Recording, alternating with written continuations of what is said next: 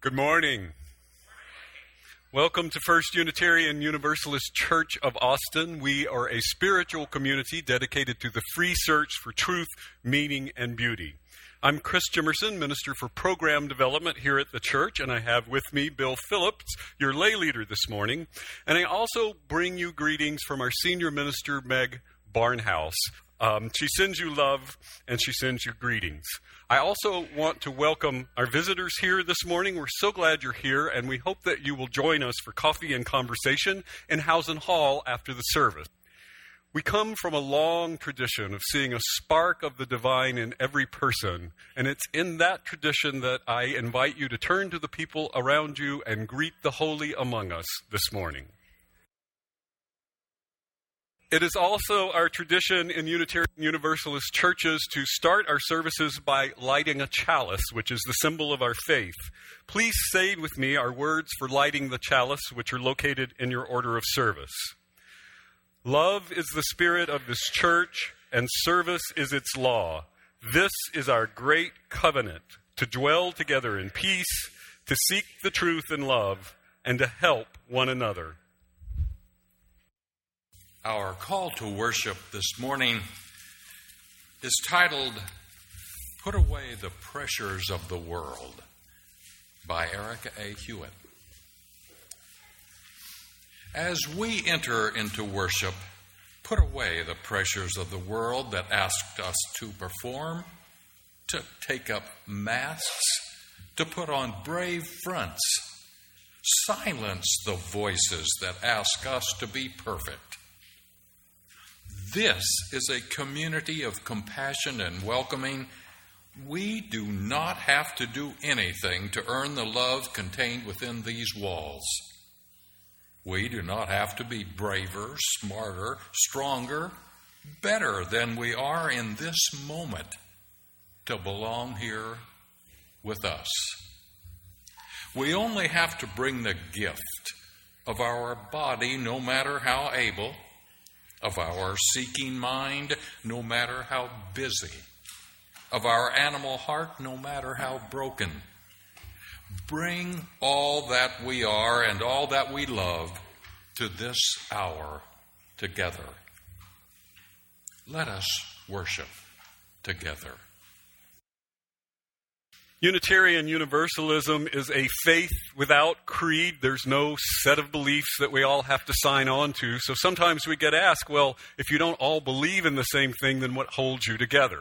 Well, I think there's a lot that holds us together. And in this church, we have a set of religious values that we discerned. And out of those values grew our mission. It's our common purpose. We put it on our wall and we say it together every Sunday. We gather in community to nourish souls, transform lives, and do justice.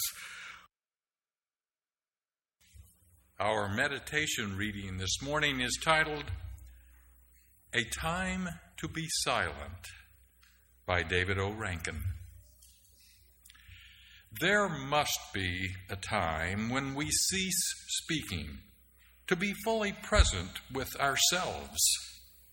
There must be a time when we exclude clamor by listening to nothing whatsoever. There must be a time when we forego our plans as if we had no plans at all.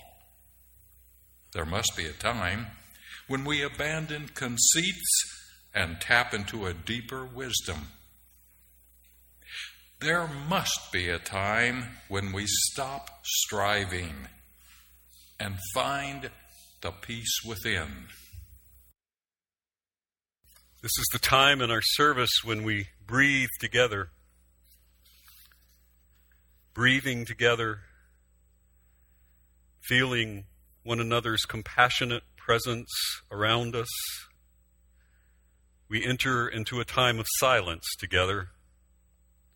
We follow our breath to that wiser, deeper place inside, that place of calmness, that place of great love. Remembering that the sounds of small children and human sounds are a part of all that is sacred in this church, we breathe together and we enter into that time of silence together. I invite you now to light candles in our window, candles of joy, sorrow, remembrance, hope.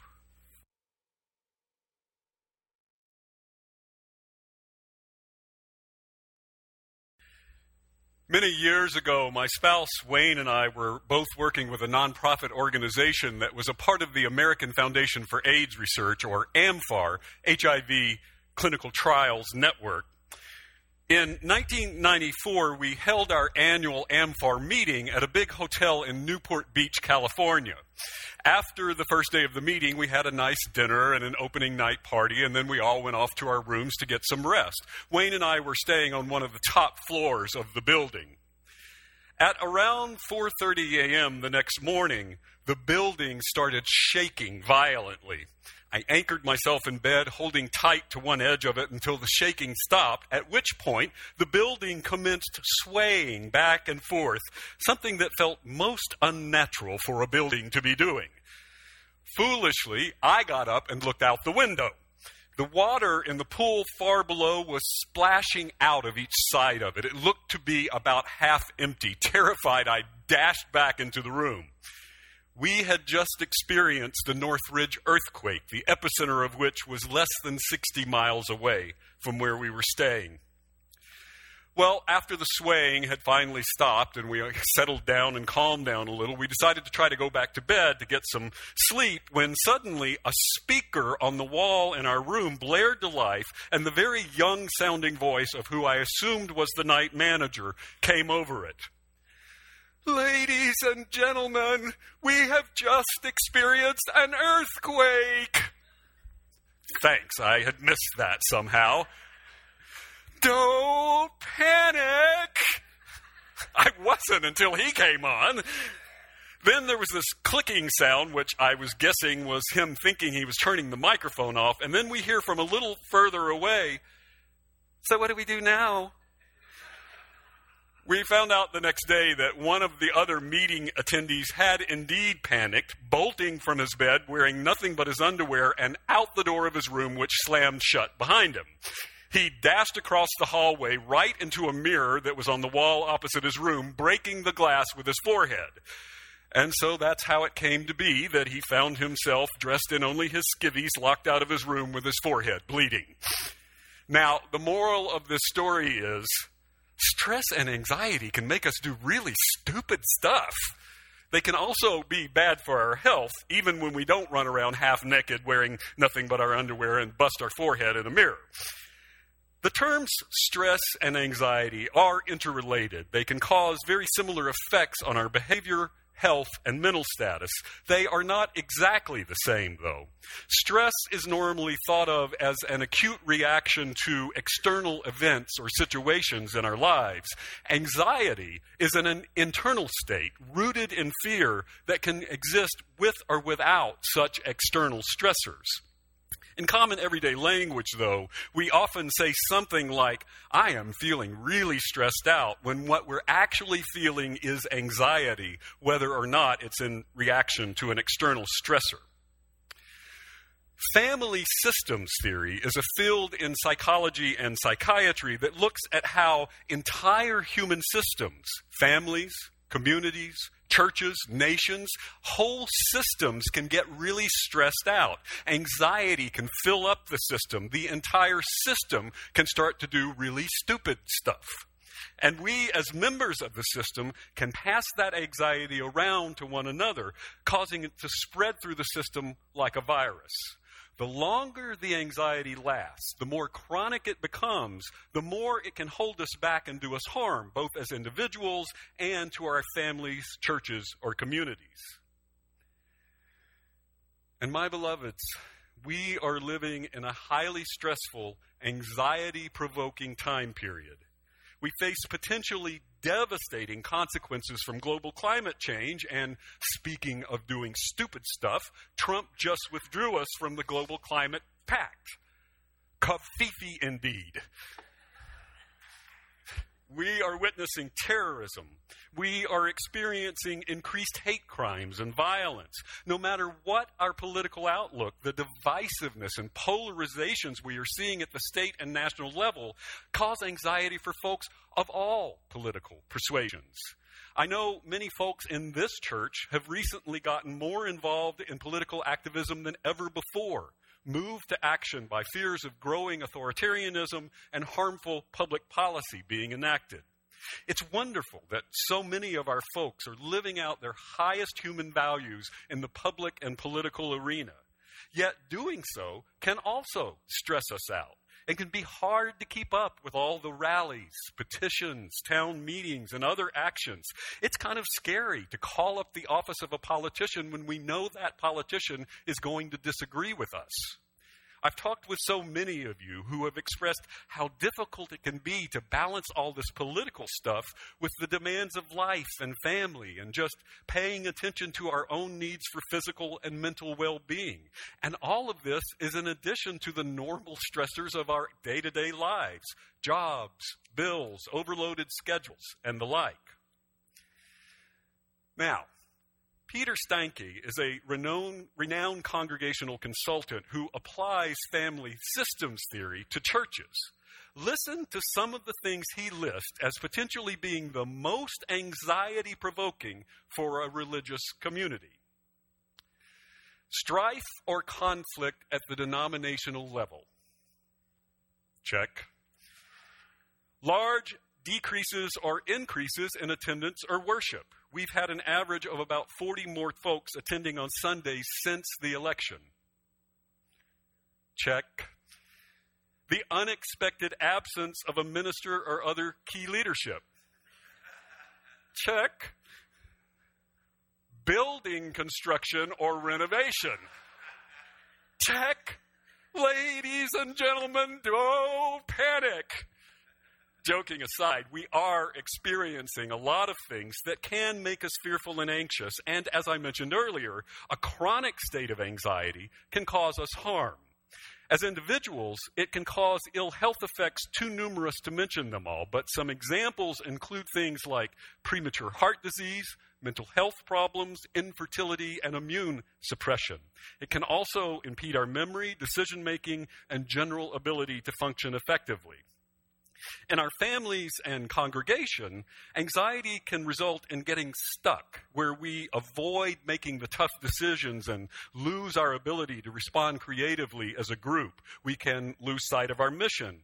It can lead to the formation of factions and infighting. It can result in fake fights and highly emotional responses that are greatly out of proportion to whatever the stressor might be. In one church, lots and lots of angry email messages were sent expressing great upset over the fact that the church secretary used the term worship associate instead of lay leader in one Sunday bulletin. That was a fake fight. What was really going on was that folks had anxiety because a new minister was making larger changes to how they did worship overall. Okay. We know anxiety can have these ill effects and that we currently have all these potential sources of anxiety. So like my friend said over the speaker in that hotel, so what do we do now? I'm going to share some of what we can do, but I first want to offer the caveat that I'm not seeing all that much, and really not much at all, of anxious reactivity going on in our church right now. So I'm offering the following as tools to be available to us should we need them. At the congregational level, there are several healthy ways we can handle anxiety and help keep its level lower.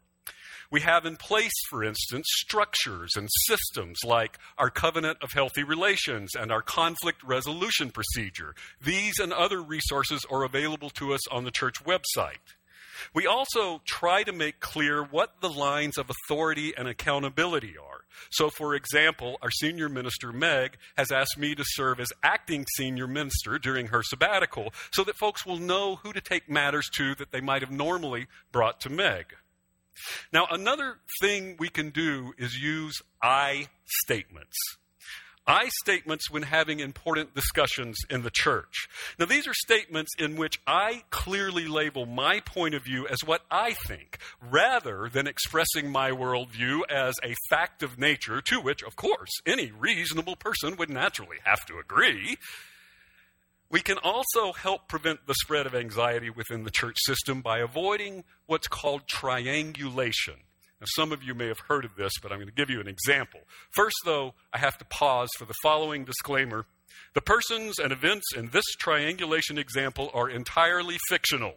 Any resemblance to actual persons, living or dead, is purely coincidental. Okay, so now, triangulation is when Tommy is upset with Walter because Walter was supposed to give him a ride to church last Sunday, and Walter completely forgot and never showed up. So this Sunday, Tommy comes in, sees Walter getting coffee in the fellowship hall, but instead of talking directly with Walter, he goes to Susie and says, "I'm so mad at Walter I could spit. He was supposed to give me a ride last Sunday and he never showed up. Could you go tell him how rude that was and make him come apologize to me?" Now, family systems theory would translate all of this kind of like this. "Hi, Susie, have some of my anxiety." Susie can avoid being triangulated by refusing to take on that anxiety and saying something like, "Wow, that sounds like you really need to talk to Walter. Want me to walk over there with you?" Now, what Dr. Stanky and other family system folks will tell you, though, is that the number one thing we can all do to most greatly lower the anxiety in our family, community, or church is to work on lowering our own anxiety as individuals. We do that through a process called self-differentiation. Self-differentiation is when we get to know ourselves and our own patterns very deeply. We define what our own highest values and beliefs are, and we identify activities, practices that are calming and centering for us and get disciplined about engaging in such practices. By doing all of this, we can become a more non-anxious presence when we interact with others in whatever the system might be. Now, being a non-anxious presence doesn't mean that we will never feel anxiety. It just means that we've identified our own unconscious responses to anxiety, our patterns and emotional reactions, so that we can make these patterns conscious to ourselves when they are happening. This then allows us to make calmer and healthier choices if we need to. Many of our patterns grow out of the fight, flight, or freeze response embedded in the deeper and more ancient parts of our brain.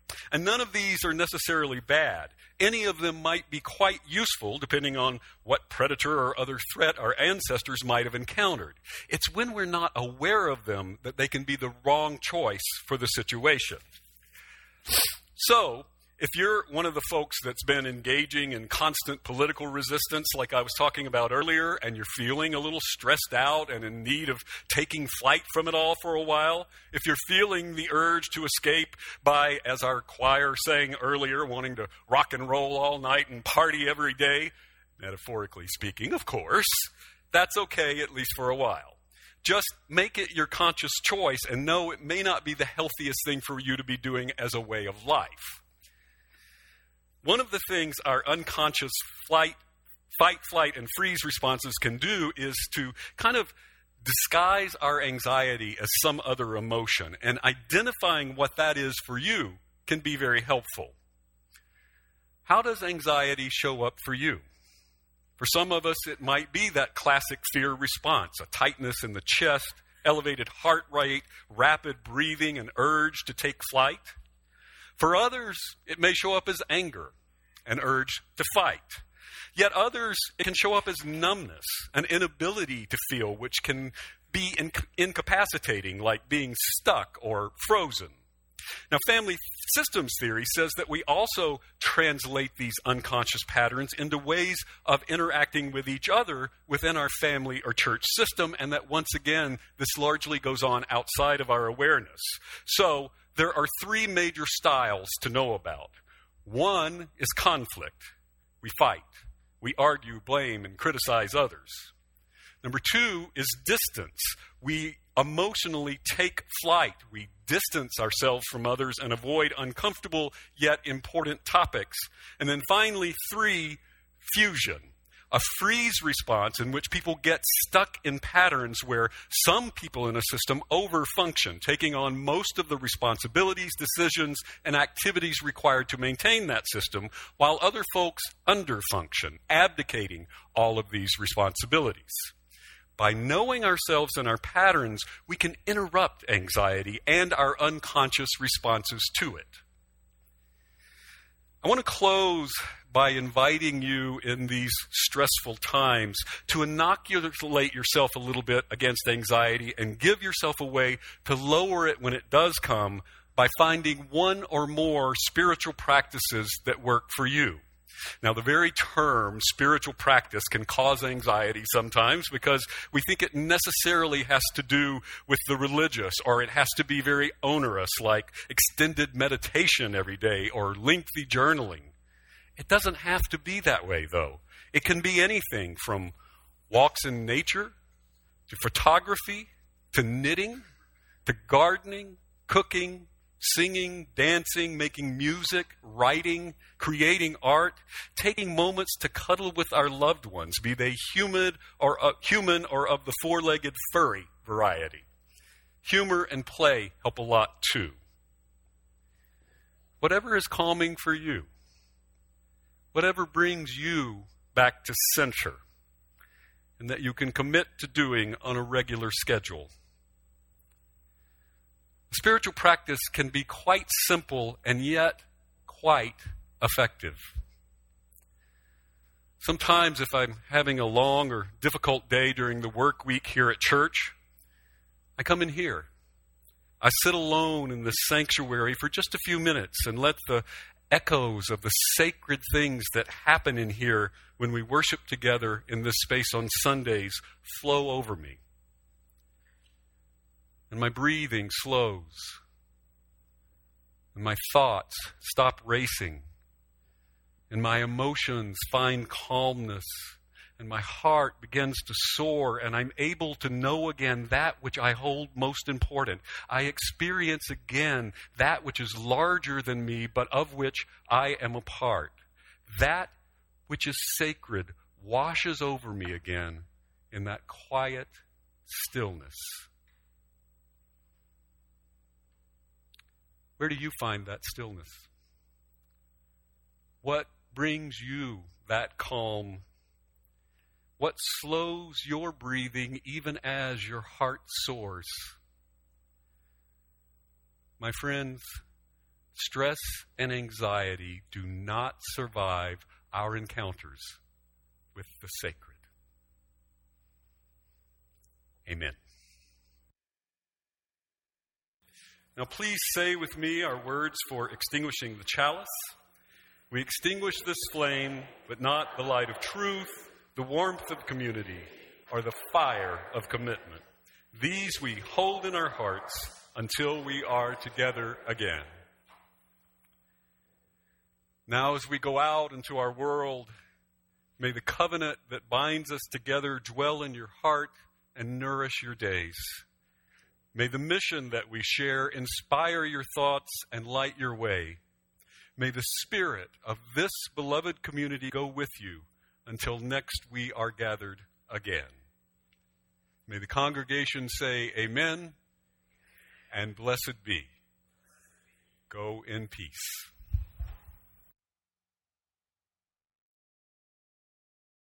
This is a production of the First Unitarian Universalist Church of Austin. For more information, go to our website at austinuu.org.